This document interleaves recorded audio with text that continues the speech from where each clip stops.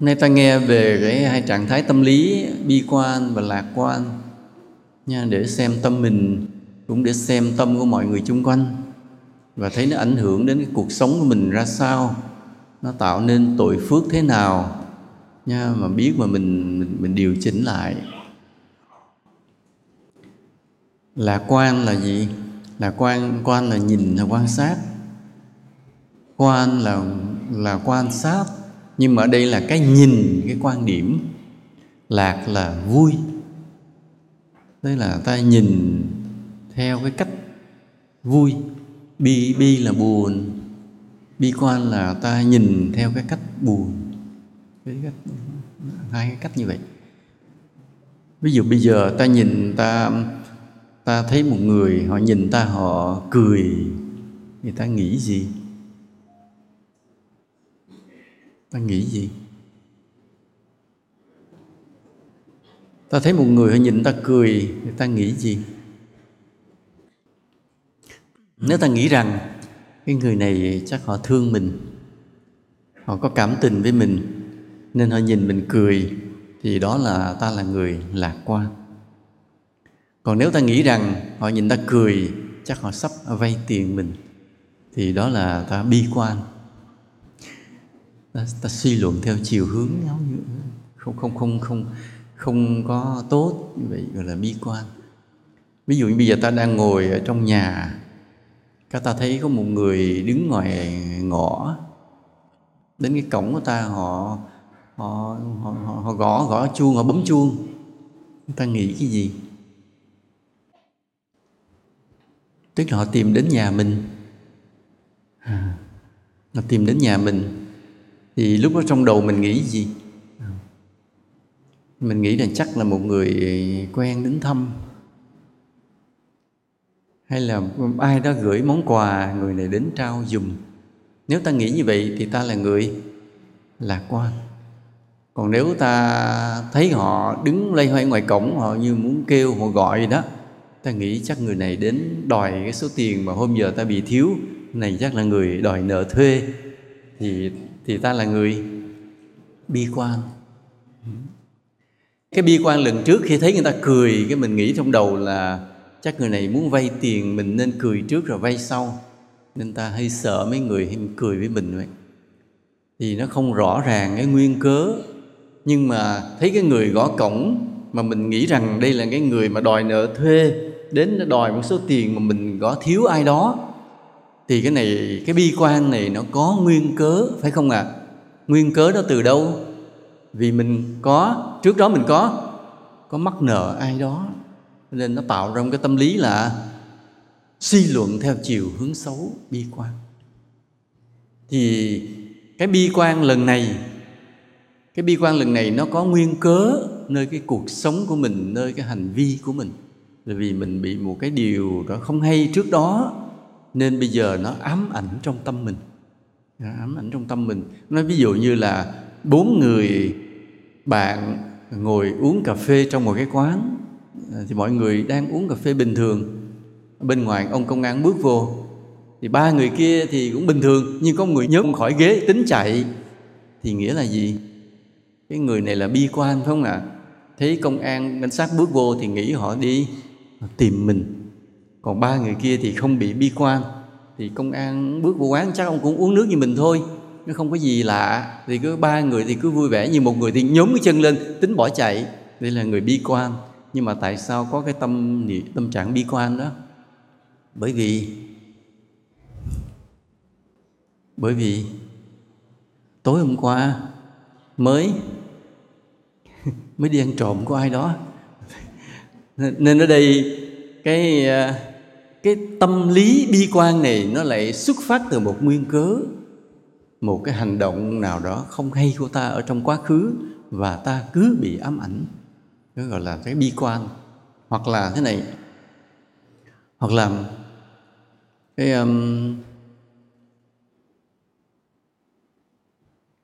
cái hai vợ chồng cưới nhau không bình thường, không có gì. Rồi có một người bạn đến chơi mới chúc cái câu chúc rất là bình thường. Rồi Thôi chúc cho hai anh chị kỳ này thôi sinh con gái nha, sinh con gái đầu lòng nha. Thì cái câu đó rất là bình thường. Nếu là mình là một cái người lạc quan thì mình nghĩ chắc tại cái cô này cô nghĩ rằng là cái trong nhà mà có cái người chị đầu lòng nó quán xuyến, nó chăm sóc, nó vẫn là cẩn thận hơn là người con trai làm anh đầu lòng, đúng không ạ? Vì nhiều gia đình phát hiện ra rằng có ông con trai mà trai cả đầu lòng cũng rất là hời hợt nha. Trong khi mọi chuyện trong gia đình cần một cái quán xuyến bếp nút chi tiết thì cái đứa chị gái trong nhà nó lại giỏi hơn. Cho nên thì ông lạc quan thì ông nghĩ như vậy, ông nghĩ bình thường, nhưng bà vợ tái mặt hết trơn. Bà vợ tái mặt thì bởi vì sao? Tại vì bà có một vấn đề trong cái quá khứ giấu kín không ai biết, cả ông chồng cũng không biết. Chồng không biết là trước khi lấy chồng, sự thực là bà đã có vấp ngã một lần, rồi có một lần phải bỏ một cái thai con gái. Nên cái điều đó nó ám ảnh trong suốt cuộc đời. Nên bây giờ mà ai nói gì cái đó cái làm cái bà tái mặt.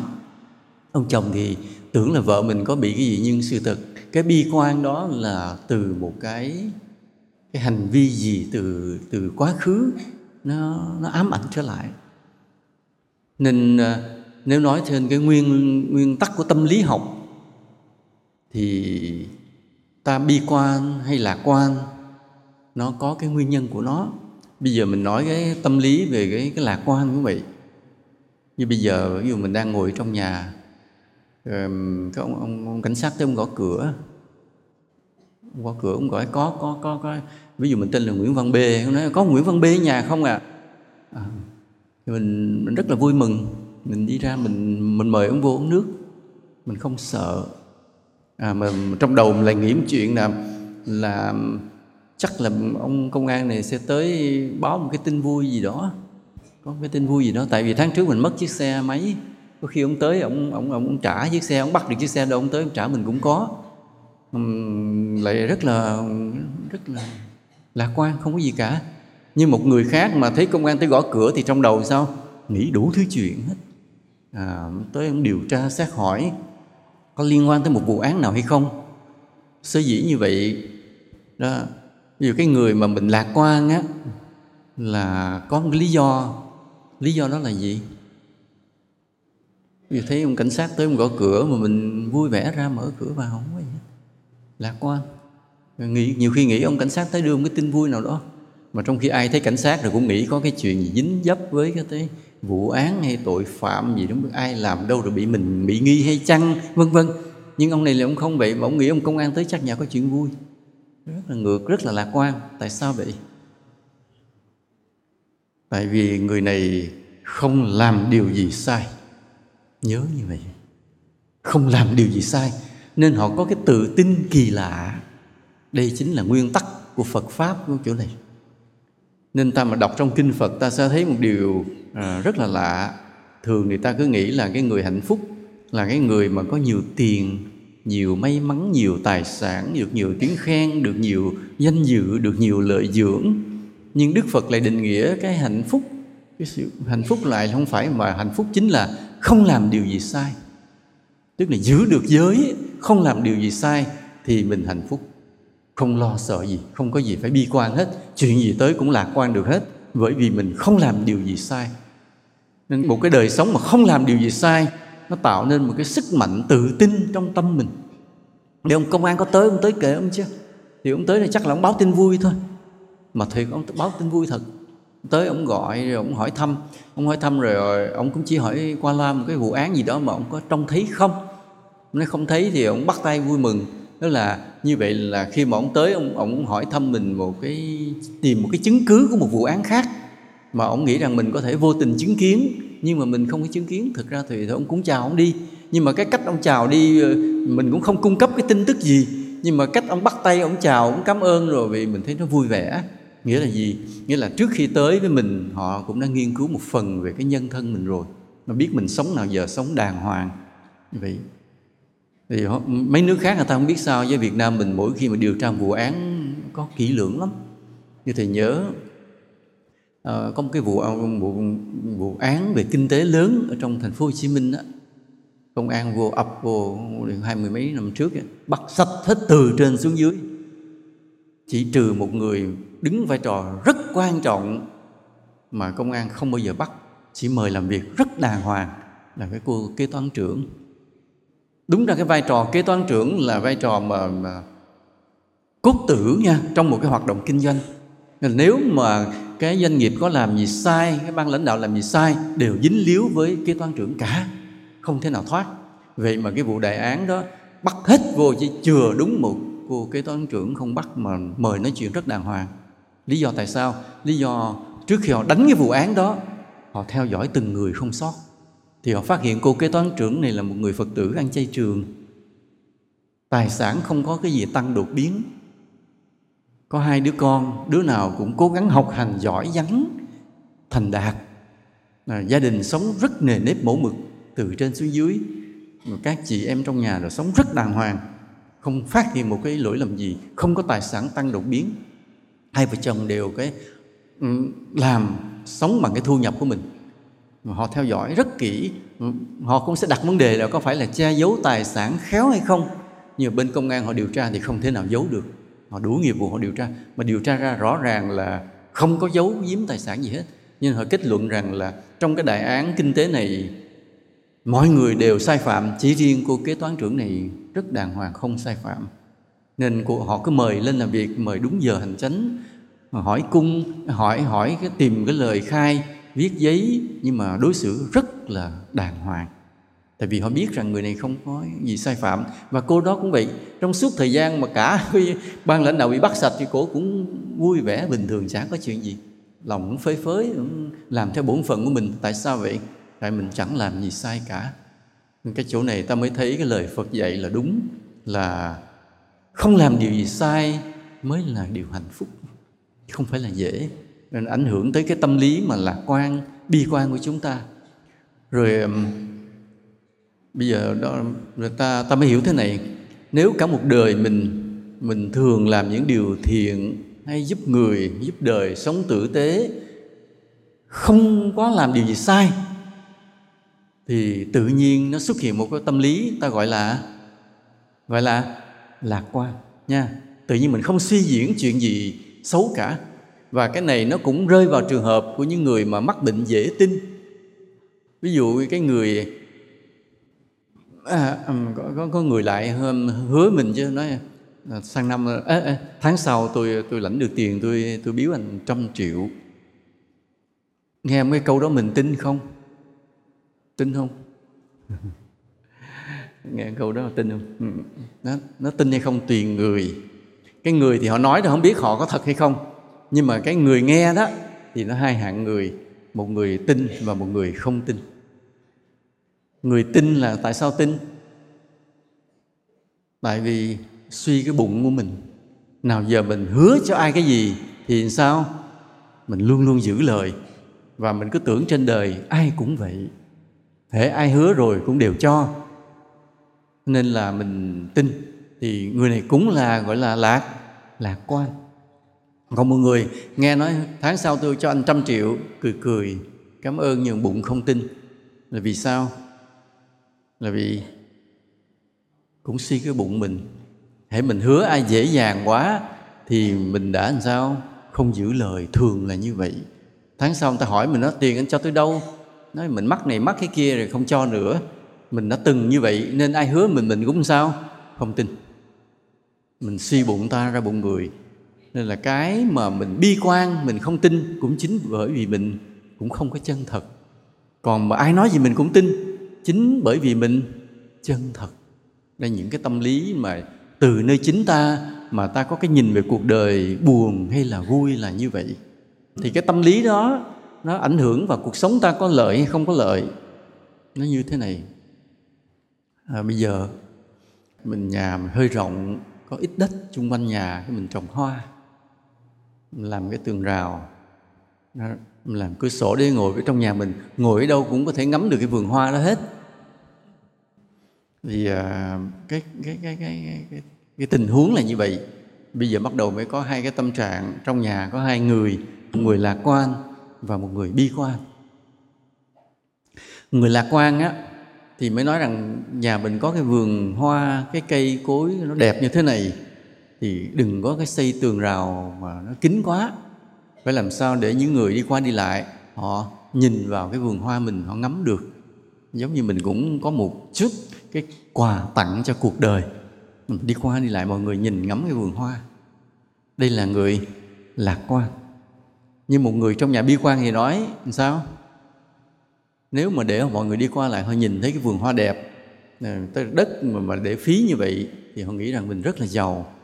Mà cái tường không cao thì rất là dễ đột nhập, thì họ sẽ vào họ trộm cắp. Thậm chí là có những người mà ăn trộm rồi giết luôn vì bị phát hiện.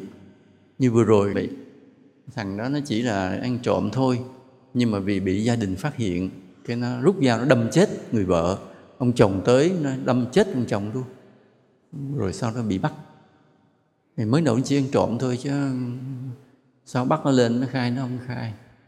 Không khai, nhưng mà công an thì họ có cái thủ thuật điều tra.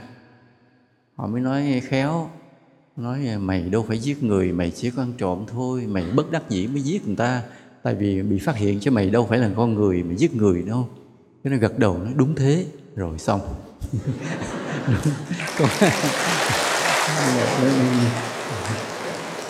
Đầu nó không chịu khai gì hết trơn, nói đúng tim đen, nó đúng thế, cái rồi xong. Vụ án được phá. Mà nhiều tình huống nó nguy hiểm như vậy, nên cái người bi quan trong gia đình mới từ một cái vườn hoa đẹp mà suy luận cho tới cái ngày có tên trộm vào, nó chỉ cần lấy cái đồ nhưng bị phát hiện nó giết hết cả nhà. Nghĩ tới cái đó luôn, gọi là người bi quan. Còn cái người kia thì muốn có cái vườn hoa cho mọi người đi qua đi lại nhìn, là người lạc quan. Thì cái người lạc quan á, nó có cái lợi gì và cái hại gì? Lạc quan có cái lợi là mình sống vui, phải không ạ? Sống nó vui, đời sống không có nặng nề, và mình dễ cởi mở, chan hòa với người khác. Mình thấy mình có cái gì hay, mình cũng muốn chia sẻ với mọi người. Ít nhất bây giờ là cái vườn hoa đẹp, mình trồng khéo léo, nó tỉa tót, nó lên đẹp. Thì bây giờ cái muốn ai cũng được nhìn thấy, cũng ngắm được, đó là lạc quan. Nên cái lạc quan mình sống vị nó vui, đỡ nặng nề. Nhưng mà cái dở của cái lạc quan trong trường hợp này là gì? Là gì? Không cẩn thận, đúng không ạ? Không cẩn thận.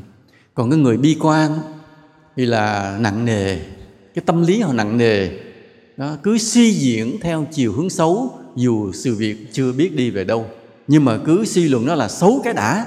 Và khi suy luận nó là xấu cái đã thì mình làm sao, tâm trạng mình sao? Có vui không? Không vui. Cái vườn hoa đẹp mà cứ càng nhìn thì lại càng buồn, càng lo lắng. Sống như vậy thiệt là khổ sở. Nên cái tâm trạng bi quan là vậy, cứ suy diễn theo chiều hướng xấu, dù sự việc nó chưa có gì cả. Nhưng mà nó lại có cái lợi là gì? Có cái lợi là gì? Cẩn thận, đúng không ạ? Tức là nhìn cái vườn hoa đẹp, ông ngồi ông suy luận cho tới cái ngày mà ăn trộm vô giết sạch nhà không còn người nào. Nó là cái suy luận đi quá xa, mình gọi là bi quan. Nhưng mà lại nó cũng có cái lợi là rất là cẩn thận. Vậy bây giờ ví dụ bây giờ cái đứa con nó chạy về nhà, nó nói bố mua con chiếc xe đạp, mẹ mua con chiếc xe đạp.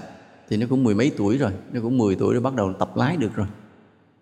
Nếu không biết lái xe đạp sau này sao đi xe máy. Mua rồi thôi, hai vợ chồng quyết định mua chiếc xe đạp. Ông bố đó thì ông suy diễn theo cái hướng lạc quan. Ông nói rằng sao? Ông nói nó biết đi xe như vậy thì có thể là sau này nó đi xe máy được, rồi nó xoay sở được, phụ giúp gia đình, bữa nào mình yếu nhờ nó chở đi được. Tức là ông cứ suy nghĩ bao nhiêu cái chuyện tốt. Nhưng mẹ nó muốn đi chợ đâu, có khi nó cũng chở mẹ nó đi chợ được. Tức là bắt đầu nhờ được. Tức là thấy có dấu hiệu là bắt đầu nhờ con được rồi đây. Nó mới 10 tuổi nhưng mà ông đã nghĩ đến một cái tương lai là sau này mình cần cái gì là nó giúp. Và con này 10 tuổi bắt đầu có thể bắt đầu nhờ được. Là lạc quan. Còn bà mẹ thì nghĩ sao? Cho nó chiếc xe đạp này chắc xe cán nó chết quá. Đi ra đường mà nó đi lung tung, mà xe bây giờ ngoài đường nó tắc như thế này, mà cho nó lái đi thế này chắc là tai nạn giao thông rồi mình mất đứa con, đẻ nuôi rất là cực, nuôi tới 10 năm biết bao nhiêu là cơm nha, bao nhiêu là cơm áo gạo tiền. Giờ cho nó chiếc xe đạp đi ra xe cán chết chắc mình chết quá. Rồi nó chưa chết, chưa chạy xe, mình chưa lấy xe về, bà đã ngồi bà khóc rồi. Thì bây giờ như chúng ta thì chúng ta chọn thái độ nào? Lạc quan hay bi quan? Lạc quan không? Vì lạc quan mới sống được. Chứ cái thế giới này toàn những người mà ngồi chỗ mà suy nghĩ đến cái điều đen tối thì chắc không ai sống nổi nữa. Đó là cái bi quan. Còn nên ta cần lạc quan để sống. Nên thường đa số mọi người đều thích cái tâm lý lạc quan. Lạc quan là ta cứ hy vọng một điều tốt đẹp nha. Cuộc sống này chắc nó cũng có thể có những điều không tốt đẹp đâu, nhưng mà thôi chừng nào nó tới rồi thì hãy biết, hãy tính. Còn hiện cái điều xấu chưa tới thì thôi ta cứ vui, cứ hy vọng mà sống. Nghĩ như vậy. Chứ còn mà cứ lo sợ rồi suy diễn theo chiều hướng xấu, sự thực là điều xấu chưa tới mà mình đã chết vì cái suy tưởng đó rồi. Nên như vậy. Như bây giờ ta thấy rằng cái con người sống trên đời cần cái chung thủy trong tình nghĩa và cần cái trung thành trong cái lý tưởng lớn. Hai cái khái niệm nó khác nhau. Ví dụ bạn bè chơi với nhau thì mình cần là gì?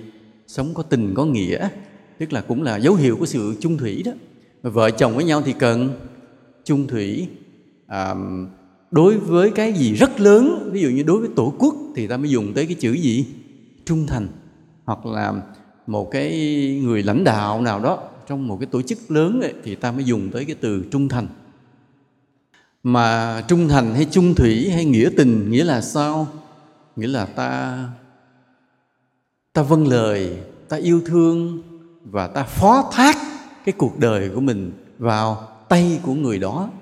Phải không ạ? Ví dụ bây giờ ta có một người thuộc hạ đi theo một cái người lãnh đạo thì ta cần cái đạo đức trung thành. Mà cái ông lãnh đạo đó, ông cũng cần cái người dưới trung thành thì ông mới yên tâm ông giao việc, chứ một mình ông làm không có hết được. Mà cần cái người trung thành. Mà người trung thành đó nó phải có 3 cái yếu tố. Một là vâng lời trong cái kỷ luật nha, tuân thủ kỷ luật. Thứ hai là mình yêu thương cái người lãnh đạo của mình. 3 là mình đặt cái cuộc đời của mình phó thác cái cuộc đời của mình vào cái bàn tay của người lãnh đạo luôn, không thắc mắc nữa.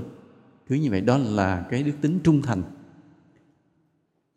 Một đất nước phải cần những người công dân trung thành nha. Người lãnh đạo cần người thuộc cấp trung thành. Mà nếu có cái sự trung thành như vậy thì đất nước đó rất là bền vững, tổ chức đó rất là ổn định. Nên cái người mà có được cái đạo đức trung thành, người ta có phước là vậy đó. Chết thường để làm thần. Mà vì họ giúp cho gì? Giúp cho đất nước mình bền vững, giúp cho tổ chức mình ổn định. Nhưng mà cái trung thành nó khó lắm, vì con người ta thường là dao động. Thấy ai có lợi mình chạy theo, chứ mình không có cái quyết lòng mình trung thành một đường, một lòng, một người mà đi. Vì thế thấy hôm nay mình theo ông này, mà mốt thấy ông kia có vẻ ông sắp sửa ông phát triển lên, mình bắt đầu ngã qua ông. Mình ngã theo những cái người này kia để mình tìm cái lợi cho mình đó. Còn cái người mà trung thành thì sao? Cái người chủ của mình ông suy rồi, mình vẫn phò, vẫn thương yêu, mình chấp nhận là thiệt thòi theo ông. Hoặc là một đất nước như vậy, mình thấy đất nước kia giàu, người ta đổ xô, người ta đi định cư bên nước ngoài cho nó đời sống sung sướng. Mình nói không, dứt khoát không, tôi ở đất nước tôi chả đi đâu cả. Mà đất nước tôi nghèo thì tôi góp công để xây dựng đất nước tôi giàu lên, chả thèm đi đâu cả. Chấp nhận là mình thua cái người bạn của mình. Người bạn mình thấy nước giàu nó đi định cư liền, còn mình kệ nó qua bên nó sướng, kệ nó viết thư về nó bên đây sướng lắm, kệ mày, tao không, đất nước tao nghèo, tao sống với nước tao và tao xây dựng đất nước tao. Thì cái quan điểm cái người trung thành nó bị một cái là mình phải chấp nhận thiệt thòi về phần mình. Cái ý vậy. Hoặc là bây giờ nói vợ chồng chung thủy nhau cũng vậy. Ông chồng thì có lúc ông làm ăn khá, có lúc ông làm ăn cũng bớt khá, nhưng mà vì đã là vợ chồng phải chung thủy thì thôi kệ, lúc nghèo thì vợ chồng cùng nghèo, lúc giàu thì vợ chồng cùng giàu, chứ không có thay đổi. Chứ không phải nay lấy ông thấy ông nghèo nghèo thôi xin ly dị để kiếm ông khác. Đúng rồi, chứ nó sống vậy chắc chết mà. Đúng rồi. Ai ơi chua mặn đã từng ở gừng cây, ai ơi chua ngọt đã từng gừng cây muối mặn, xin đừng quên nhau. Là vậy đó, khi có ngọt khi có cay chứ, nhưng mà xin đừng có chia tay nhau vậy đó. Trong tiếng Anh nó có cái phrase là stay to the end, ở với nhau, ở bên nhau cho đến cuối cùng, stay together to the end. Thì con học tiếng Anh có biết không đó không? Stay together to the end. Thì cái đạo đức trung thành là như vậy, nó là một đạo đức rất là đẹp, nhưng bắt đầu người ta mới đặt cái vấn đề, người ta phản biện. Ta nói liệu trung thành với cái người đó có đáng không? Vì khi trung thành rồi ta đặt hết cuộc đời của mình, ta phó thác cuộc đời của mình vô cho người đó luôn mà, thì liệu có đáng không? Không? Nếu mà lỡ rằng đây là một con người ác, người sai, thì anh đem cuộc đời đó anh phó thác cho cái người đó, thì cuộc đời anh sao? Tiêu luôn, vô nghĩa luôn đó. Thì khi họ hỏi như vậy mình trả lời sao?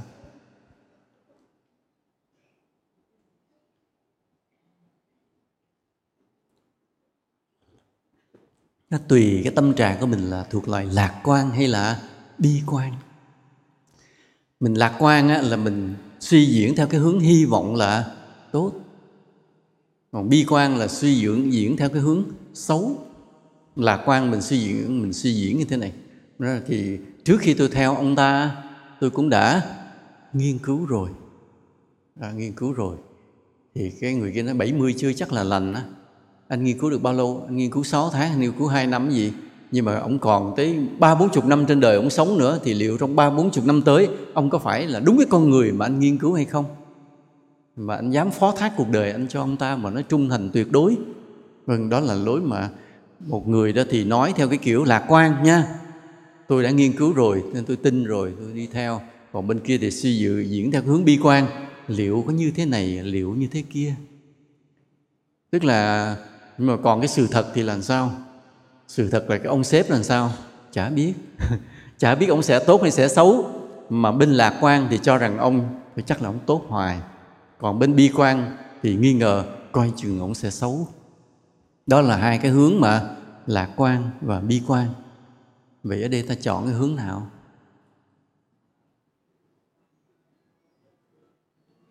Thì mình chọn cái hướng nào mà là khôn nhất? Mình chọn cái hướng nào mà khôn nhất giữa hai cái suy diễn về cái sự trung thành như vậy? Mình chọn hướng nào mà khôn nhất?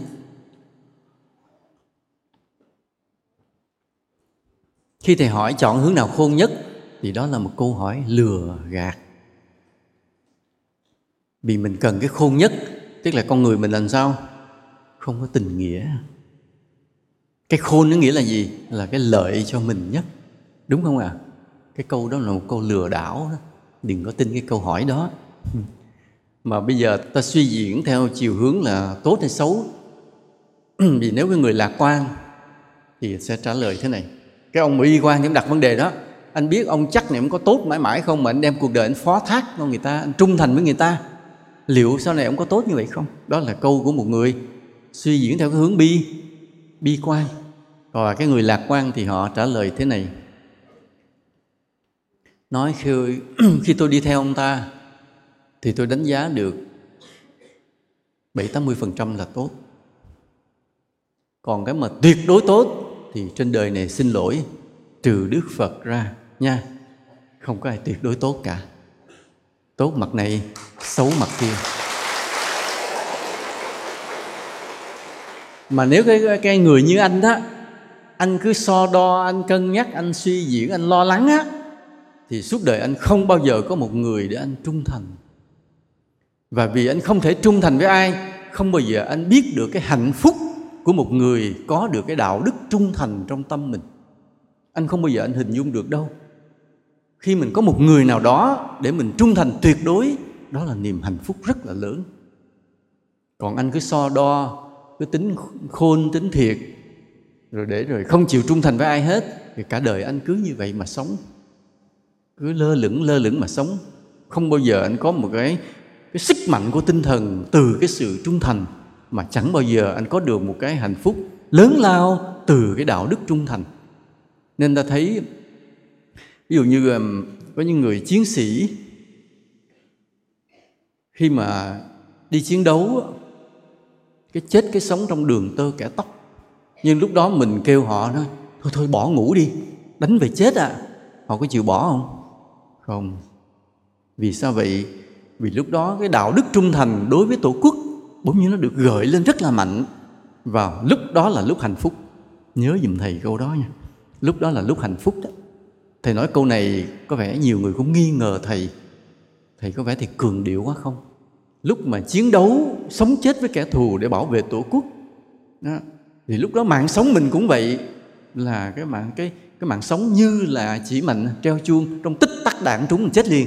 Thì có người nói thôi trốn về đi. Mà khi trốn về giống như là phản bội rồi. Nhưng mình nói không, chiến đấu tới cùng nha. Không. Vì sao mình tự tin, mình quyết tâm chiến đấu vậy? Vì lúc đó thực sự có một hạnh phúc xuất hiện trong tâm. Cái sự trung thành xuất hiện, cái sự trung thành quyết liệt xuất hiện, thì cái hạnh phúc rất lớn nó cũng đi theo lúc đó. Thầy nói câu này có thể nhiều người nghi ngờ, nhưng có một người đã nói, đã làm chứng cho thầy cái câu thầy nói là đúng. Đố ai biết? Ai? Anh hùng quân đội vũ trang Lê Mã Lương. Anh nói câu gì? Hạnh phúc của con người là được gì? Được đứng ở giữa chiến trường mà chiến đấu với kẻ thù. Đúng không ạ? Lê Mã Lương nói câu ná ná như vậy đó. Có nghe tụi con có nhớ không kìa? Kiểm Lê Mã Lương của ông nói bay hết rồi hả? Trời ơi! Hạnh phúc là khi được chiến đấu với kẻ thù. Lúc đó ông có hạnh phúc thật sự. Ông nói câu đó là ông không có cường điệu nha, ông không có thêm bớt đâu, ông nói thật đó. Thật sự là lúc đó mình hết lòng trung thành với Tổ quốc, chấp nhận hiến dâng cái mạng sống này cho Tổ quốc, tự nhiên mình có hạnh phúc. Nên khi một người mà họ trung thành, họ có hạnh phúc. Có một người để mình phó thác cuộc đời, để mình yêu thương, để mình vâng lời, nó có hạnh phúc. Còn đa phần ta không thể có cái sự trung thành đó, nên ta không có hạnh phúc. Bây giờ nó nhỏ hơn cái việc mà chung thủy vậy. Thì nhớ cái bài hát Mẹ Tôi của Trần Tiến đó.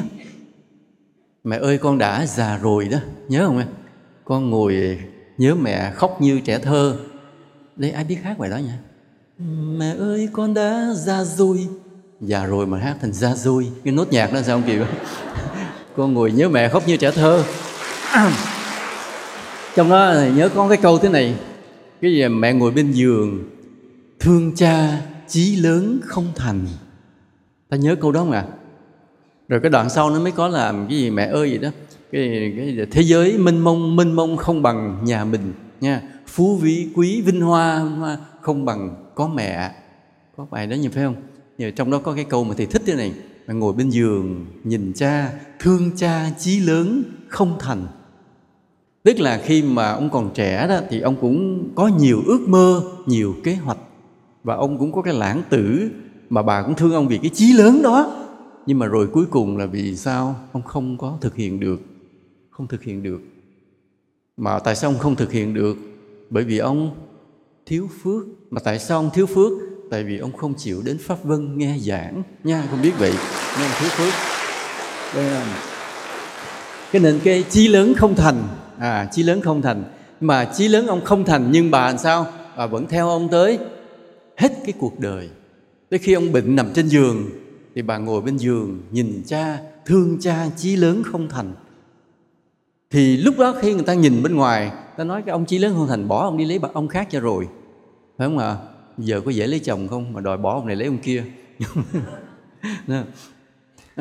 Nhưng mà nói trời ơi cái ông, nhưng mà không. Khi một cái người vợ mà đã chọn, họ đặt cái cuộc đời vào cái người kia rồi, thì đôi khi người ấy có vấp ngã, đôi khi người ấy có thất bại, nhưng họ cứ chung thủy và họ có cái hạnh phúc. Không phải cái hạnh phúc vì được chồng thương lại đâu, mà cái hạnh phúc của cái đạo đức gì? Đạo đức chung thủy. Cái hạnh phúc của đạo đức chung thủy đó làm cho họ tự tin và lạc quan, không bị ám ảnh điều gì cả. Suốt cuộc đời sống rất bình an, rất hạnh phúc. Là vì cái này. Ví dụ nói bây giờ chung thủy, ổng làm gì bỏ ổng cho rồi đi, ổng có cái tài cán gì, cái thất bại lên thất bại xuống. Nhưng mà đó là nói theo cái hướng bi quan. Còn lạc quan là gì? Lạc quan là nói rằng là nó coi vậy chứ ổng cho tôi một cái tình yêu từ cái thuở ban đầu, và cái tình yêu thuở ban đầu đó nồng nàn đó đủ để sao? Đủ để cho tôi đi hết cuộc đời còn lại. Tôi không cần nữa đâu, bây giờ đủ rồi, lớn tuổi rồi, chỉ còn bổn phận, không còn cần những cái lãng mạn của tuổi trẻ, nhưng mà rồi đủ để cho tôi giây phút đó thôi, là ở những cái năm tháng ban đầu vậy đủ rồi, đủ cho tôi đi hết cuộc đời rồi. Đó, mình nhìn theo cái kiểu lạc quan đó, dù còn rất ít nhưng mà sao vẫn đủ cho ta đi hết cuộc đời. Cũng vậy, nó nói trời ơi sao lại đi tìm ở bóng tối, ánh chiều đã rơi, mặt trời đã xế, thì tại sao lại không đi tìm cái mặt bình minh? Nói không, bình minh nào rồi cũng đi về xế bóng. Nên nếu ta yêu thương được cái bình minh buổi sớm mai thì xin hãy tiếp tục yêu thương cái buổi chiều tà, vì cuộc đời vốn là như thế, chứ ta không thể đòi cái bình minh mãi mãi được. Nên còn đó là cái người lạc quan, họ cứ suy diễn theo cái chiều hướng tốt như vậy. Đã có cái đẹp của bình minh thì buộc phải có cái nỗi buồn của lúc chiều tà. Và nếu người nào có thể thấy được cái đẹp của chiều tà thì người đó vẫn là một người hạnh phúc. Còn cái người cứ phải bình minh mới là vui, chiều tà là buồn, thì người đó không thấy hạnh phúc trong cuộc sống này đâu. Nên cái lạc quan là gì? Ngay trong cái nỗi buồn mà ta tìm thấy được niềm vui. Trong lúc chiều tà rơi xuống, ta có thể làm được mấy bài thơ. Hồi nhỏ thầy cũng hay làm thơ về cái buổi chiều tà lắm, về hoàng hôn.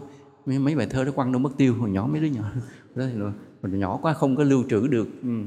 Rồi, nên ta yêu được bình minh thì hãy yêu lúc chiều tà vậy. Ta yêu nhau thời trẻ thì hãy giữ cho đến lúc già. Ta mở mắt ra đến với cái đất nước này, ta sẽ yêu đất nước này mãi mãi. Cũng vậy, trời đất đưa ta đến với Phật Pháp thì sao? Ta chỉ có một Phật Pháp để tôn thờ, để đi theo mà thôi, không có con đường thứ hai. Đó là cái người lạc quan. Nên cái người lạc quan, họ tìm thấy được niềm vui ngay trong nỗi buồn. Ngay trong sự bất hạnh, họ vẫn tìm thấy được niềm vui. Đó là người lạc quan. Mà sống như vậy nó sướng hơn nhé. Nên ta có cái câu chuyện ông kia bị xe lửa cán cái chân, cán mất cái chân. Thì bạn bè kéo tới tặng hoa, rồi đủ thứ trơn, chia buồn. Tôi thành thật chia buồn Bùi Anh. Ông kia nói buồn gì? Thì anh mất cái chân rồi hay buồn á? Đâu có. Từ đây tôi đi mua giày, mua con chiếc là đỡ phân nửa tiền. Mình nghe câu chuyện rồi mình không biết nên khóc hay nên cười. Nhưng ông này thuộc lại là super optimist, phải không ạ? Siêu lạc quan. Tới cái mức độ đó ông vẫn tìm ra một cái để ông vui. Đúng là bó tay ông này luôn á. Bây giờ ví dụ như thế này, bà vợ bưng về cho ông đứa con, nói em mới đẻ đứa này. Ông mới nói ủa, thế anh đi 3 năm mà tại sao em lại có đứa con này? Vậy có phải con anh không? Cái cô vợ nói thì thôi anh nghĩ sao nó nghĩ. Thế là bạn bè mới nói ông là anh bị cấm sừng ha, bị vợ ở nhà tư tình. Thì nếu ông là người lạc quan, ông trả lời sao?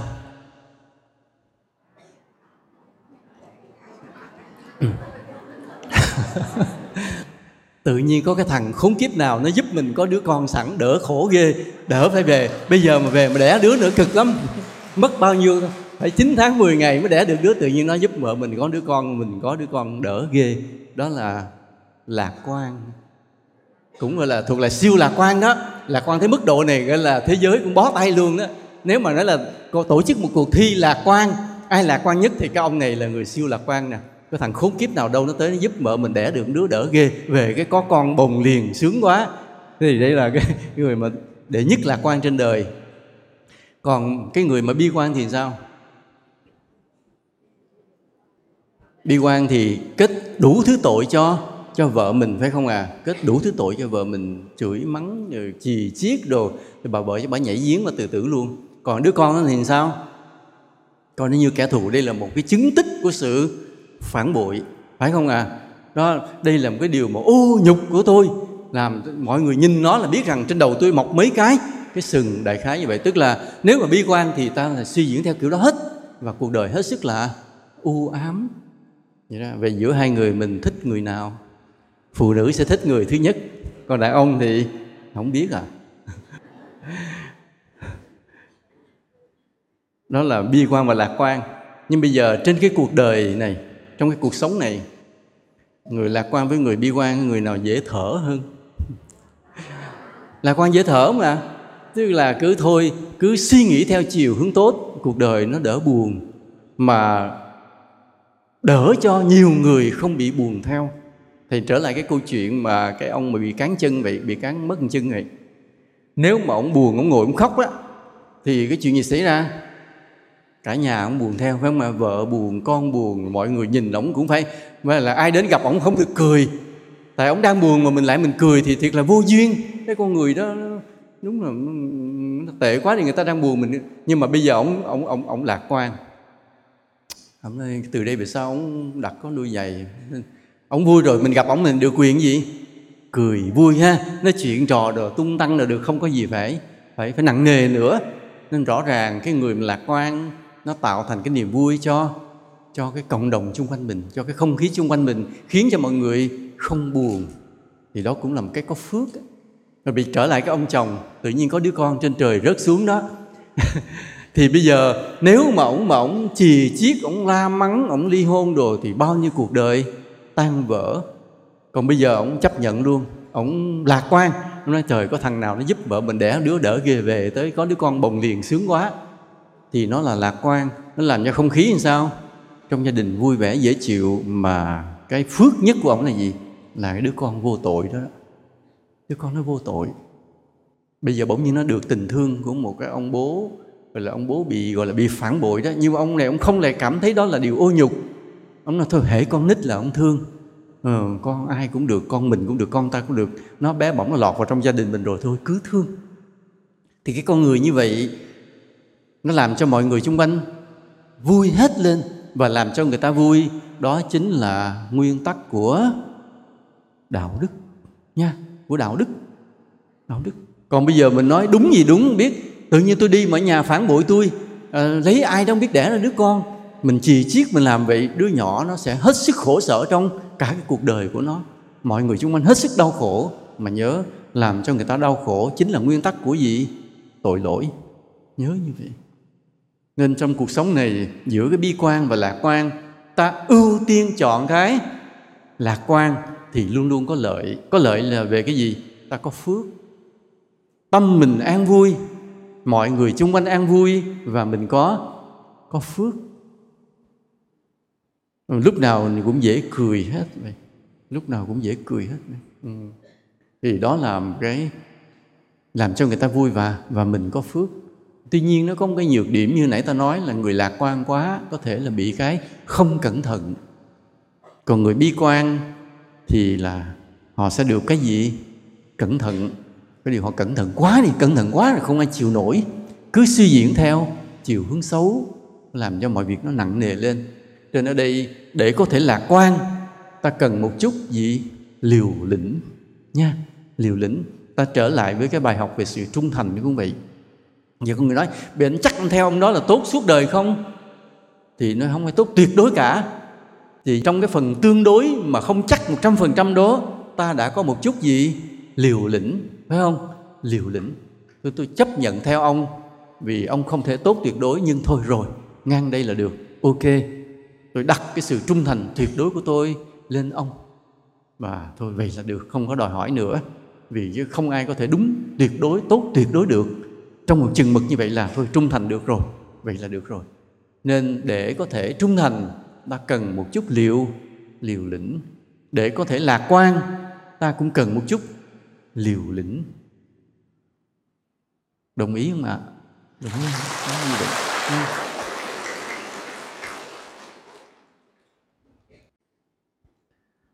Về cái bi quan, nó liên quan tới một cái căn bệnh thời gian gần đây mà thế giới báo động.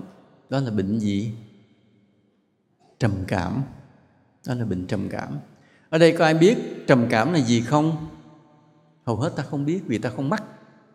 Nhưng mà cái người nào mắc bệnh trầm cảm là hiểu liền. Và các bác sĩ tâm lý cũng rất khó chữa cái bệnh này, vì không biết nó là gì để mà chữa. Tại sao không biết nó là gì? Vì bác sĩ có bị mắc đâu. Bác sĩ đâu có tự mình bị mắc cái bệnh trầm cảm, mà có thể hiểu được cái tâm trạng, tâm lý của người bị bệnh trầm cảm. Mà bị mắc, bị biết rồi cũng chưa chắc là đã chữa được, huống hồ là mình không hề mắc bệnh. Nên mình không hiểu được cái người bị trầm cảm là gì. Mà không hiểu được họ thì không chữa lành được họ. Và người trầm cảm kết thúc cuộc đời họ làm sao? Thường là tự tử cả. Thường là tự tìm tới cái chết cả. Như vậy. Cái người mà nó có hai dạng. Một người mắc ung thư thì cũng phải chết sớm vì căn bệnh tàn phá cơ thể. Người mắc bệnh trầm cảm thì không phải bị bệnh tàn phá, mà chính mình sẽ giết mình. Là bệnh trầm cảm. Mà bệnh trầm cảm là gì? Hồi nãy ta vừa nói tới cái dạng tâm lý con người siêu lạc quan, thì bệnh trầm cảm là người siêu bi quan. Người siêu bi quan. Chuyện không có gì mà cứ suy luận theo chiều hướng xấu và cực xấu rồi buồn. Nhớ, khi ta suy diễn mọi chuyện theo chiều hướng xấu thì tâm ta tự nhiên xuất hiện nỗi buồn. Mà nó cứ buồn thôi, tự giày vò, tự đầy đọa mình để làm cho mình buồn. Vậy thôi.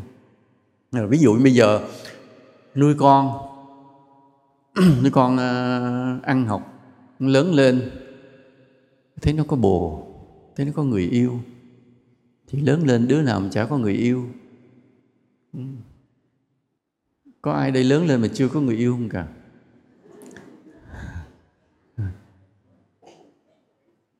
Dòm tụi con thì cũng nghi luôn chứ đừng có nói vậy nữa.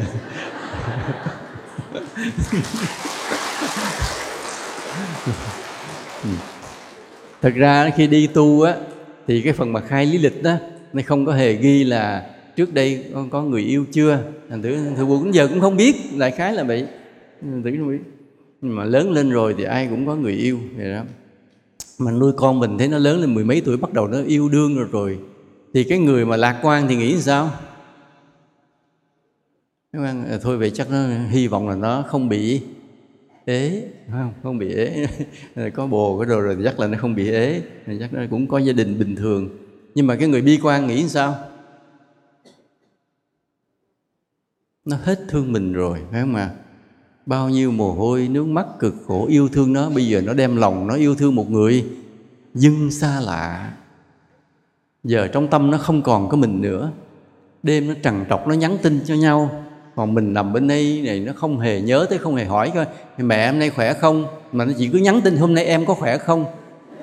Là sao cuộc đời này sao bất công như vậy? Mà trong khi cái con nhỏ kia có thương, có nuôi nó được ngày nào đâu, có cho nó bú miếng sữa nào đâu. Nhưng là còn mình đây là mang nặng đẻ đau, cực khổ gần chết. Mà bây giờ nhiều khi mình làm việc mệt đây, nó không hỏi mình một cái là mẹ có khỏe không, mà nó về lật đật nó móc điện thoại ra là tin nhắn, mình liếc vô mình nhìn thấy là em có khỏe không. Dễ giận, dễ sợ chưa đó. Rồi có bắt đầu suy luận tiếp. Rồi sau này nó mà lấy được nhau nữa thì chắc cả tháng hay cả năm nó không thèm về nhìn tới mình nha. Nữa chắc mình già, mình chết thui thủi một mình không ai hay. Chuyện chưa có gì, nhưng mà cái suy luận tới đó, rồi buồn, rồi thảm, rồi bữa nào cái tự tử chết, nó vô duyên không? Mà đây là chuyện có thật, vì rất nhiều người bị trầm cảm rồi tự tử chết vì cái kiểu này. Tự buồn vô cớ, tự suy luận một cách phi lý. Mà khi suy luận phi lý đó thì nỗi buồn nó dâng lên. Ta nhớ nha, cái buồn là do ý nghĩ. Nên ta cứ tạo ra cho mình những ý nghĩ để gây thành nỗi buồn. Thì cái nỗi buồn nó cứ được nuôi nấng hoài, nó được phát triển hoài bởi cái gì? Ý nghĩ đó. Mà mình cứ nghĩ theo cái chiều hướng xấu không để cho nó buồn thôi. Mà không ngưng lại được, không ngưng lại được. Không ai khuyên can được. Cái chết là không ai khuyên can được. Bây giờ có một người nào đó họ đọc được tư tưởng của mình, họ đến họ khuyên: chị đừng có lo, tuổi này thì nó yêu vậy thôi, chứ tới chừng mà nó lớn chút xíu nữa thì nó quay lại nó thương bố mẹ à. Có một người khuyên can cũng không ngưng được, vẫn ngồi nghĩ buồn, tuổi thân tuổi phận. Trời ơi, mình nuôi nấng nó đến giờ phút này, có miếng cá ngon tươi không dám ăn, để đó chờ nó đi học về cho nó ăn. Mà nó ăn về lẹ xong rồi là nó cũng em có khỏe không trong tin nhắn của nó. Dễ điên chưa? Như vậy tức là cứ so đo như vậy. Nên nếu mà nó lấy được nhỏ kia về thì mình làm sao? Mình bắt đầu mới thi hành cái nghiệp vụ trả thù của một người mẹ chồng đối với con dâu. Lúc đó vậy, đó là cái bi kịch đó, bi kịch cuộc đời.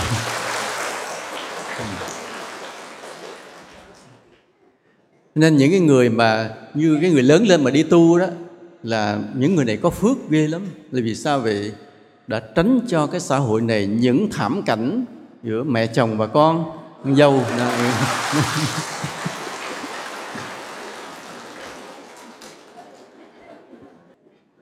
Bây giờ cái tội phước thì ta cũng tạm rõ.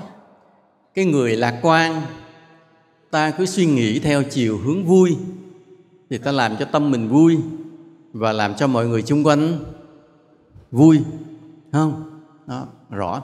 Cái người bi quan thì cái suy diễn theo cái chiều hướng xấu khiến cho mình buồn và người xung quanh mình buồn. Mà nguyên tắc của tội phước là như vậy. Làm cho người khác vui thì mình có phước, làm cho người khác buồn thì mình có tội. Nguyên tắc nó rõ như vậy.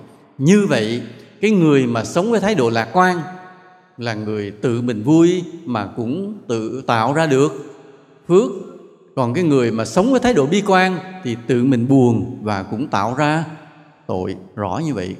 Nhưng mà tại sao ta lạc quan?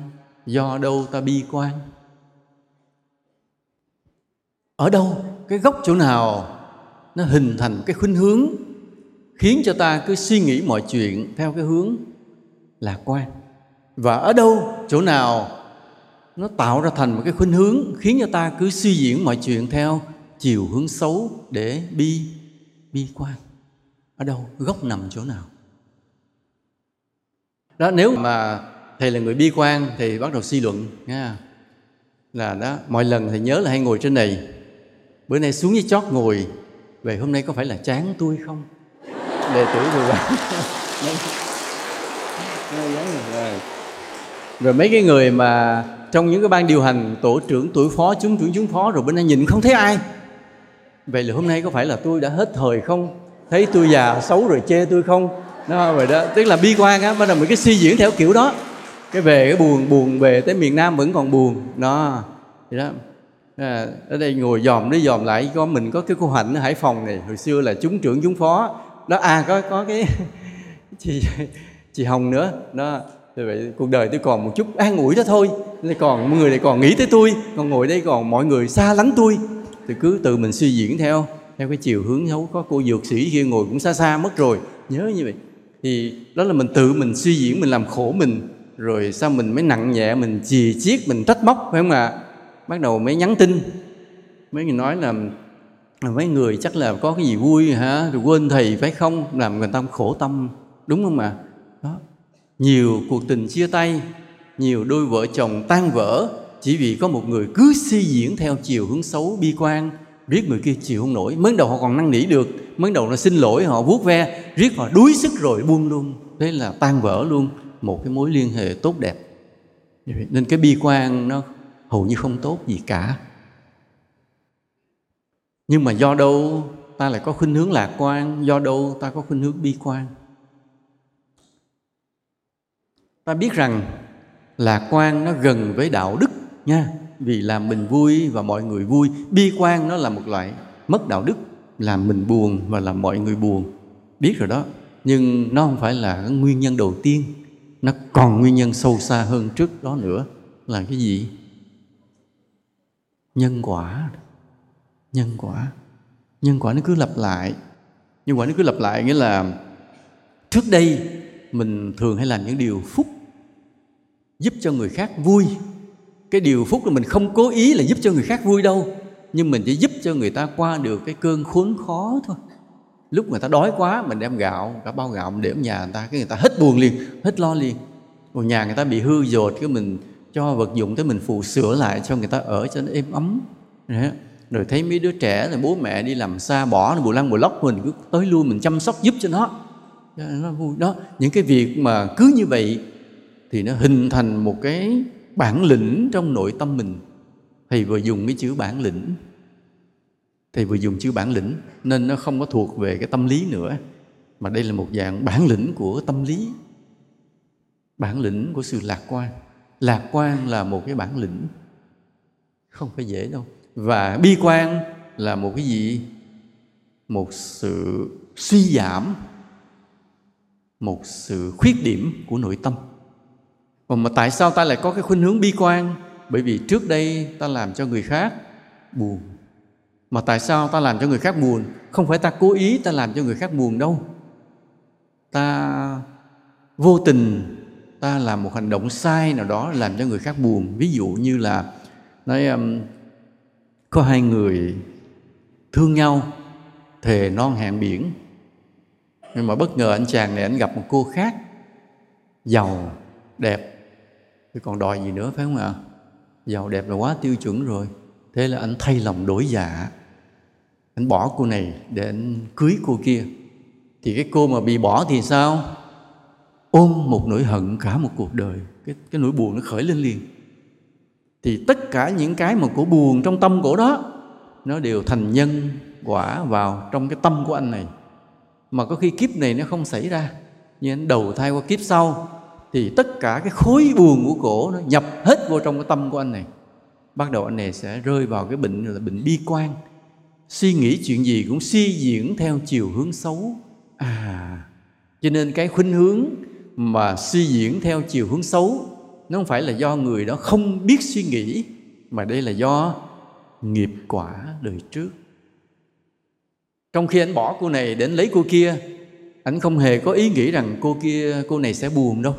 Chỉ nói là vì mình cần phải lấy cô này, vì cô này có tài sản, đời mình sẽ đỡ hơn.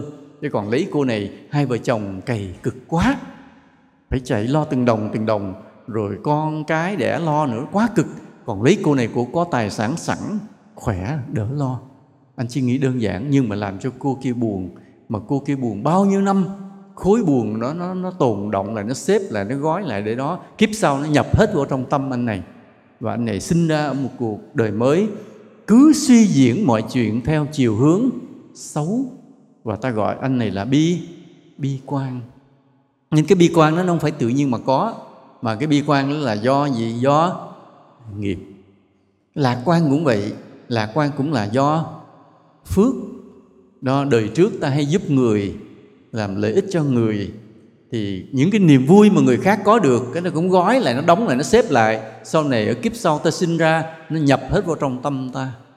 Thì từ đó là tâm mình cứ suy diễn mọi việc theo chiều hướng tốt. Dù ngay cả những lúc bất hạnh nhất, thiệt thòi, rủi ro, nạn kiếp, ai cũng có thể là chết được, thì mình sao? Vẫn là vui, vẫn bình thản. Đó là nhờ cái phước của đời trước. Đó là thầy vừa nói tới là cái nghiệp, cái quả nó liên quan tới tâm lý lạc quan và bi quan. Nhưng ở đây nó còn có một yếu tố nữa là của sự tu hành nữa. Nhớ, cái người mà biết tu trong đạo Phật thì có một cái đặc tính thế này. Thầy nói mọi người nhớ ghi khắc trong lòng. Thầy nhắc lại, cái người mà biết tu hành trong đạo Phật thì có một đặc tính thế này: cương quyết không bao giờ cho tâm mình rơi vào trạng thái buồn. Nhớ dùm cái ghi khắc câu này dùm thầy suốt đời suốt kiếp. Người biết tu hành trong đạo Phật là người cương quyết không bao giờ cho phép tâm mình rơi vào trạng thái buồn.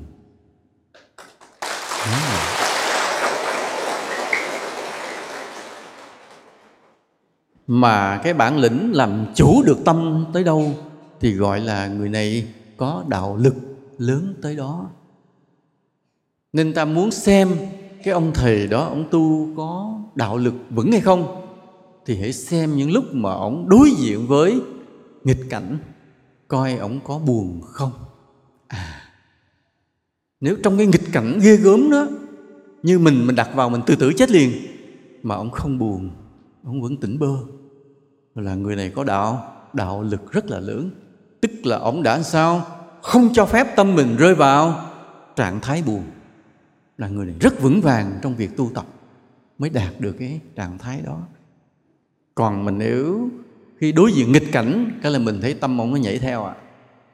Nên là hôm nay mình đến mình cúng dường cho ông một số tiền lớn, thấy ông rạng rỡ lên, tâm ông bắt đầu đi theo. Rồi hôm nào đó cái mình thấy có một cái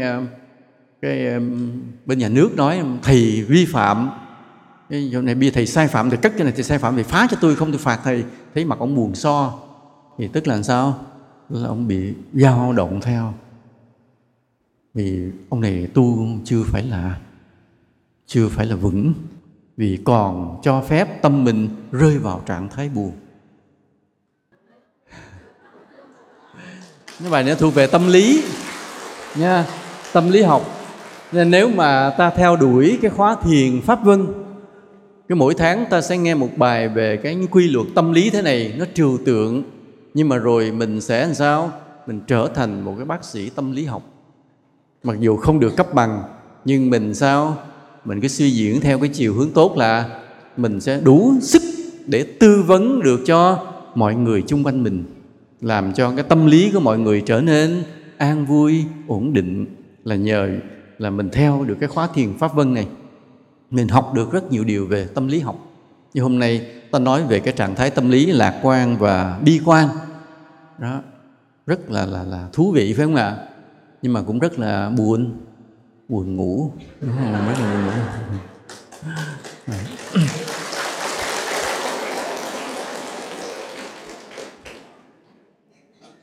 Như cái chuyện mà cái ông bị cán đứt cái chân, không biết là ông có phước gì hay không, có biết tu gì hay không, nhưng mà ông không để tâm mình rơi vào nỗi buồn.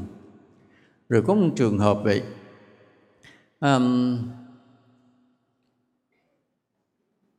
có một thầy tu, ông bị bắt nhốt.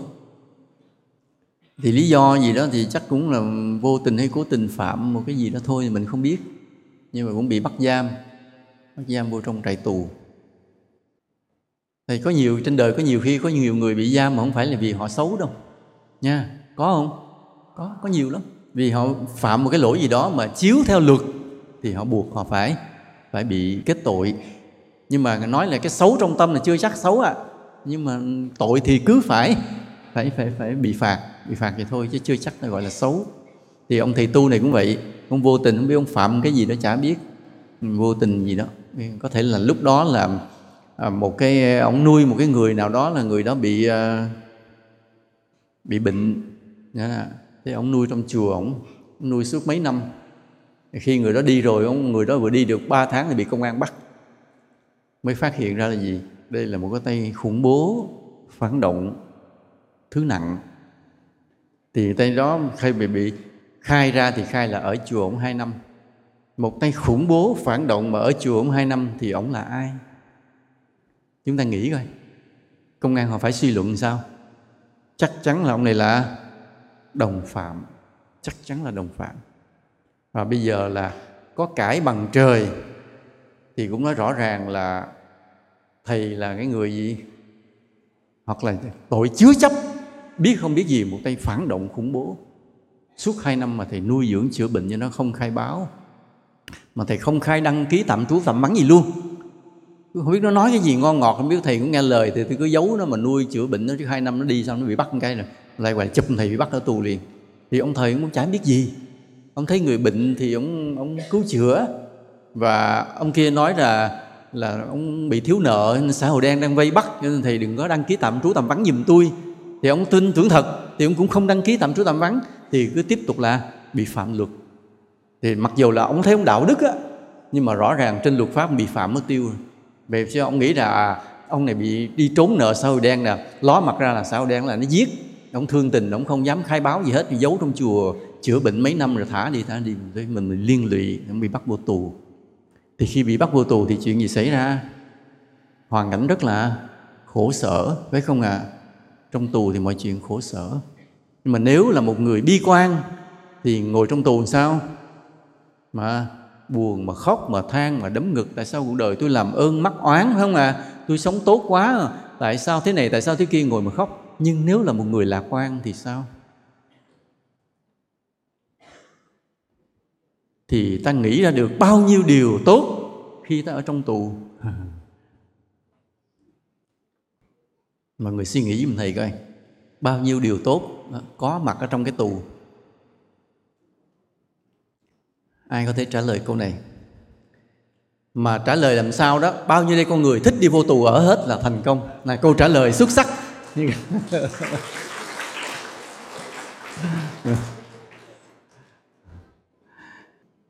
Trước hết là gì? Ông thầy đó bắt đầu ông là người có đạo lực vững vàng, phải không à? Không cho phép tâm mình rơi vào trạng thái buồn và suy diễn mọi điều theo chiều hướng tốt. Thì đầu tiên ông nghĩ là ông ở ngoài ông quá vất vả bao nhiêu năm, cứ ước muốn nhập thất mà không nhập được. Hôm nay tự nhiên nhà nước đưa vô cho ông nhập thất, quá sung sướng luôn. Đó là cái thứ nhất. Tức là giúp ổng chứ không phải là hại ổng gì hết trơn. Rồi ổng nhập thất tu sướng luôn vậy đó. Đó là cái thứ nhất. Cái thứ hai là ổng gặp rất nhiều bạn tù, phải không à? Bạn tù thì là dân đó làm sao? 100 người thì hết làm sao? Hết 95 người ba trợn rồi, phải không à? Tiền án, tiền sự rồi, trong tâm đủ thứ bánh mung, bè đảng trong đó hết. Và ở đây ông này rất là mừng. Mừng sao? Ông nói nào giờ ông ở chùa đó, ông giáo hóa chúng sinh đó, toàn là những người hiền lành cả. Người hiền người ta mới tới chùa, còn người dữ người ta không có tới chùa. Cho nên ông kêu ngồi là ngồi, ông kêu đứng là đứng. Nay ông kêu đi đắp đường là đi đắp đường, mai kêu ông đi cấy lúa giùm cho nhà nghèo là đi cấy lúa người nghèo, đi sửa nhà giùm cái nọ, là mọi người ngoan ngoãn đi thăm hết đó. Hôm nay bắt đầu Phật cho ổng hay là nhà nước cho ổng một cơ hội để giáo hóa những người cực xấu. Đây là một bài học để ông có thể tiến lên được thêm một bước trên cái lộ trình mà tu hành Bồ Tát. Chứ nếu cứ gặp cái người hiền không, thì mình đâu biết là mình cái khả năng giáo hóa tới đâu. Bây giờ phải gặp người xấu, nói gì nó cũng cãi, nói tội phước nó gạt ngang, nói nhân quả nó không tin. Vậy mà vẫn phải cố gắng cảm hóa nó, thì mình mới tiến được thêm một bước trên cái nấc thang hành đạo Bồ Tát. Đó là cái thứ hai, không à? Và cái thứ ba, thầy mà nói đủ 10 cái rồi mọi người xúm nhau xin vô tù ở hết đó. Cái thứ ba là gì? Cơm tù ngon không ạ? Ông là suy nghĩ. Ông nói bây giờ lúc ở chùa làm trụ trì, làm sư phụ á, thì Phật tử cúng cho ăn ha. Có cái món gì ngon là Phật tử thương thầy tới dâng cho thầy, vì cũng muốn cho thầy khỏe và cũng cầu phúc. Bao nhiêu năm cứ toàn ăn cái đồ ngon không à. Bây giờ có cơ hội vô đây mình ăn những món ăn không ngon, để gạn lọc lại tâm trí mình, để mà dừng lại bớt cái sự hưởng thụ. Cái kia là sự hưởng thụ, phải làm thụ động, không làm gì, mình không cố ý nhưng vẫn bị hưởng thụ. Bây giờ Phật hoặc là nói nhà nước cho mình một cái cơ hội là mình từ chối được cái sự hưởng thụ động đó.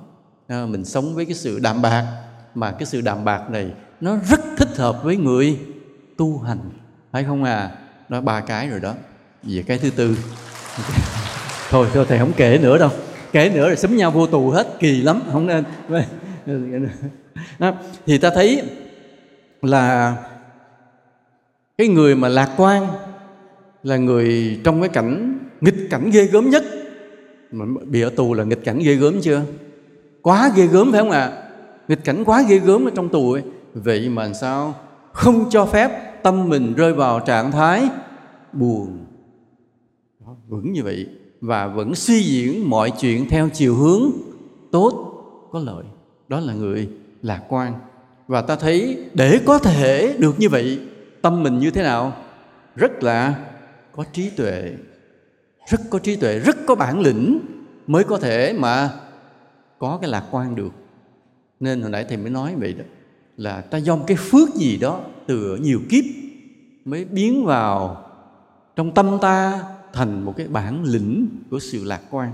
Nên cái lạc quan nó không phải chỉ là những suy nghĩ thế này, suy nghĩ thế kia, mà lạc quan là một loại một bản lĩnh lớn. Mà cái lạc quan đó làm cho tâm mình vui, làm cho mọi người vui. Nên nó là một đạo đức mà cũng là cái cơ hội tạo phước. Do đó ta sống trên đời này, ta phải giữ tâm mình trong trạng thái lạc quan, giữ cái tâm lý lạc quan cho kỹ. Mà hễ xuất hiện cái nỗi buồn thì biết rằng ta sai rồi. Nếu có người cãi, nói chuyện như vậy mà không buồn à? Nói không, chuyện cỡ nào ta vẫn có thể suy diễn theo chiều hướng vui được hết. Không, trên đời không có chuyện gì buồn. Nhớ như vậy, trên đời không có chuyện gì buồn. Câu này nghe lạ không ạ?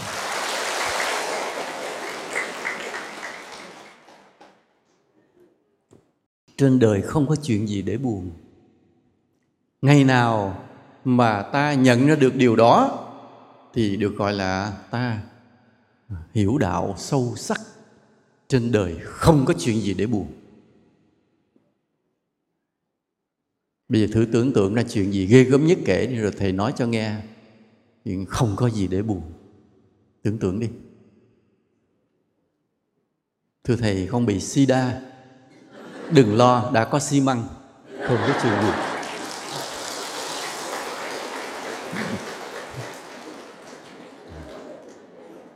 Thưa thầy, con bị vợ bỏ, vì khỏi mất công bỏ vợ.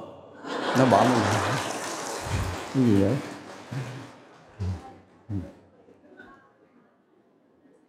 Gì nữa? Thưa thầy, 3 ngày con không có hộp cơm để ăn. Tự cơ thể thanh lọc, trị được bao nhiêu bệnh. Vô đây.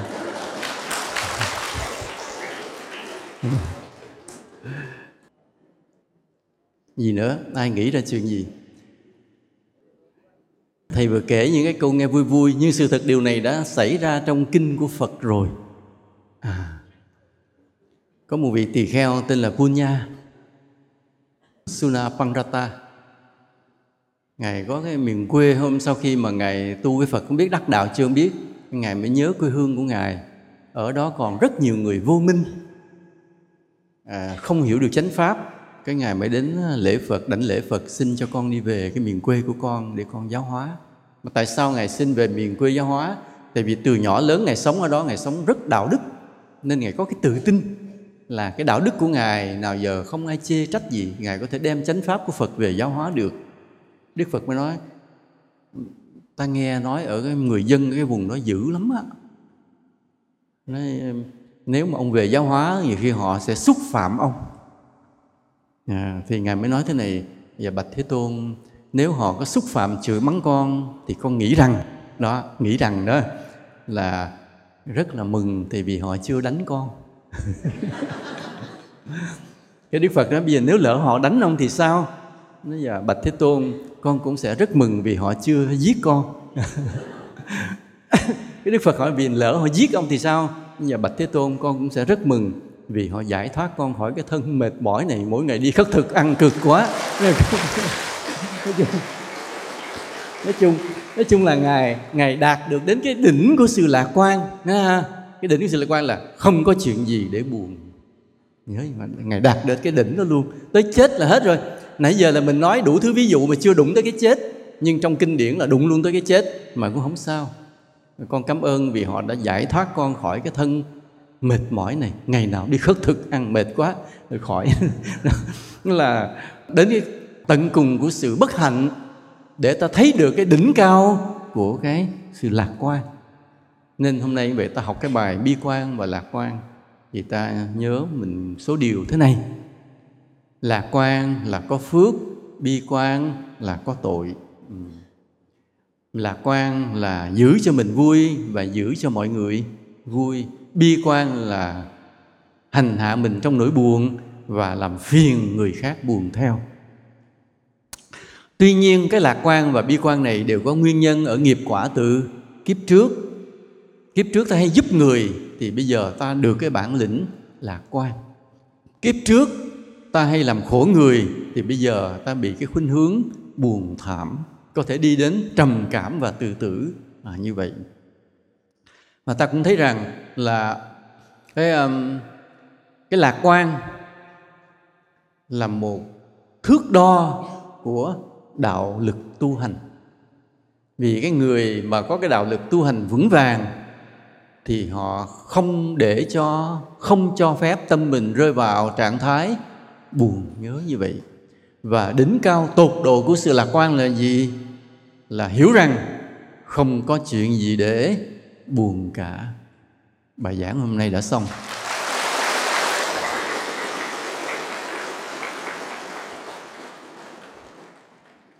Hôm nay có ai buồn chuyện gì không? Nếu mà buồn á, ta cũng thể suy luận. Hôm nay buồn là vì sao? Vì nghe thời giảng 1 tiếng rưỡi đồng hồ mà phải ngồi dưới đất ha. Chứ nếu có cái ghế đã ngồi thoải mái hơn nhiều. Nhưng mà hôm nay ác quá, bắt tôi ngồi dưới đất. Đó là bi quan đó. Rồi gì nữa? Cái giảng đường gì đâu không có máy điều hòa cho nó mát mẻ, ngồi nóng thấy mồ. Thấy không? Đó là bi quan. Rồi gì nữa? Có cái điện thoại để giữ liên lạc với gia đình mà bắt tắt không cho nghe. Đó là ta bi quan á. Ta cứ suy diễn theo mọi chuyện theo chiều hướng xấu. Và làm sao cái thời giảng ngày hôm nay ta không có lợi ích gì cả, vì mình cứ mãi là suy diễn theo chiều hướng xấu. Nhưng bây giờ nếu mình là người lạc quan, mình suy diễn theo chiều hướng tốt thì làm sao? Bắt đầu mình nghĩ làm sao? Mình nghĩ là sao? Hôm nay tắc đường nha, kẹt xe, mà không ngờ buổi giảng cũng thành công. Đó là một cái mừng rồi. Cái ông thầy đó, ông có cái đại tang ở trong miền Nam về mà ông vẫn ráng không để gián đoạn một cái thời giảng mỗi tháng. Rất là đỡ, hội nghị rất là vui. Mà ta nhớ tại sao ta cần phải nghe giảng mỗi tháng? Bởi vì những bài giảng này nuôi dưỡng đạo tâm ta nha. Ví dụ như mình trồng cái cây, mình tưới cái nước xong mình không tưới nữa, nó không có nước, có hạt giống rồi, có đất rồi, chắc là nó sống không? Không. Cứ 1 tuần hay 1 tháng ta cũng phải thêm một ít phân bón, mỗi ngày ta phải tưới một chút nước. Cho nên mỗi tháng ta cần phải nghe một bài giảng để nuôi dưỡng tâm hồn mình, nuôi dưỡng đạo tâm của mình. Chứ sự thực thì cần phải giảng nữa không? Không nha. Nghe chừng 10 bài ta tu suốt một đời đã dư rồi, phải không ạ? 10 bài đạo lý đã tràn đầy. Nhưng mà tại sao cứ phải mỗi tháng phải đi? Vì mỗi tháng thì ra giảng để mà nuôi dưỡng đạo tâm. Nên rất là còn bây giờ đông như thế này, mình thấy khó chịu hay dễ chịu? Đó là lạc quan đó. Chứ nếu khó chịu, chật chội, nóng nực quá là ta bi quan. Nhưng mà nếu kệ, ta thêm được một cái chật, tức là thêm được một người đến đây nghe Pháp, thêm được một người có đạo tâm, thì cuộc đời sẽ thêm được một niềm vui. Đó là cái lạc quan như vậy.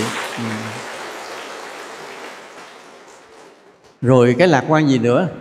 Rất là may ông đã ngừng kịp lúc, chứ ông nói nữa chắc mình chết. Thôi thì chúc các Phật tử mọi điều an vui, hạnh phúc, và nhớ là có cái bản lĩnh lạc quan nha. Nam mô Bổn Sư Thích Ca Mâu Ni Phật.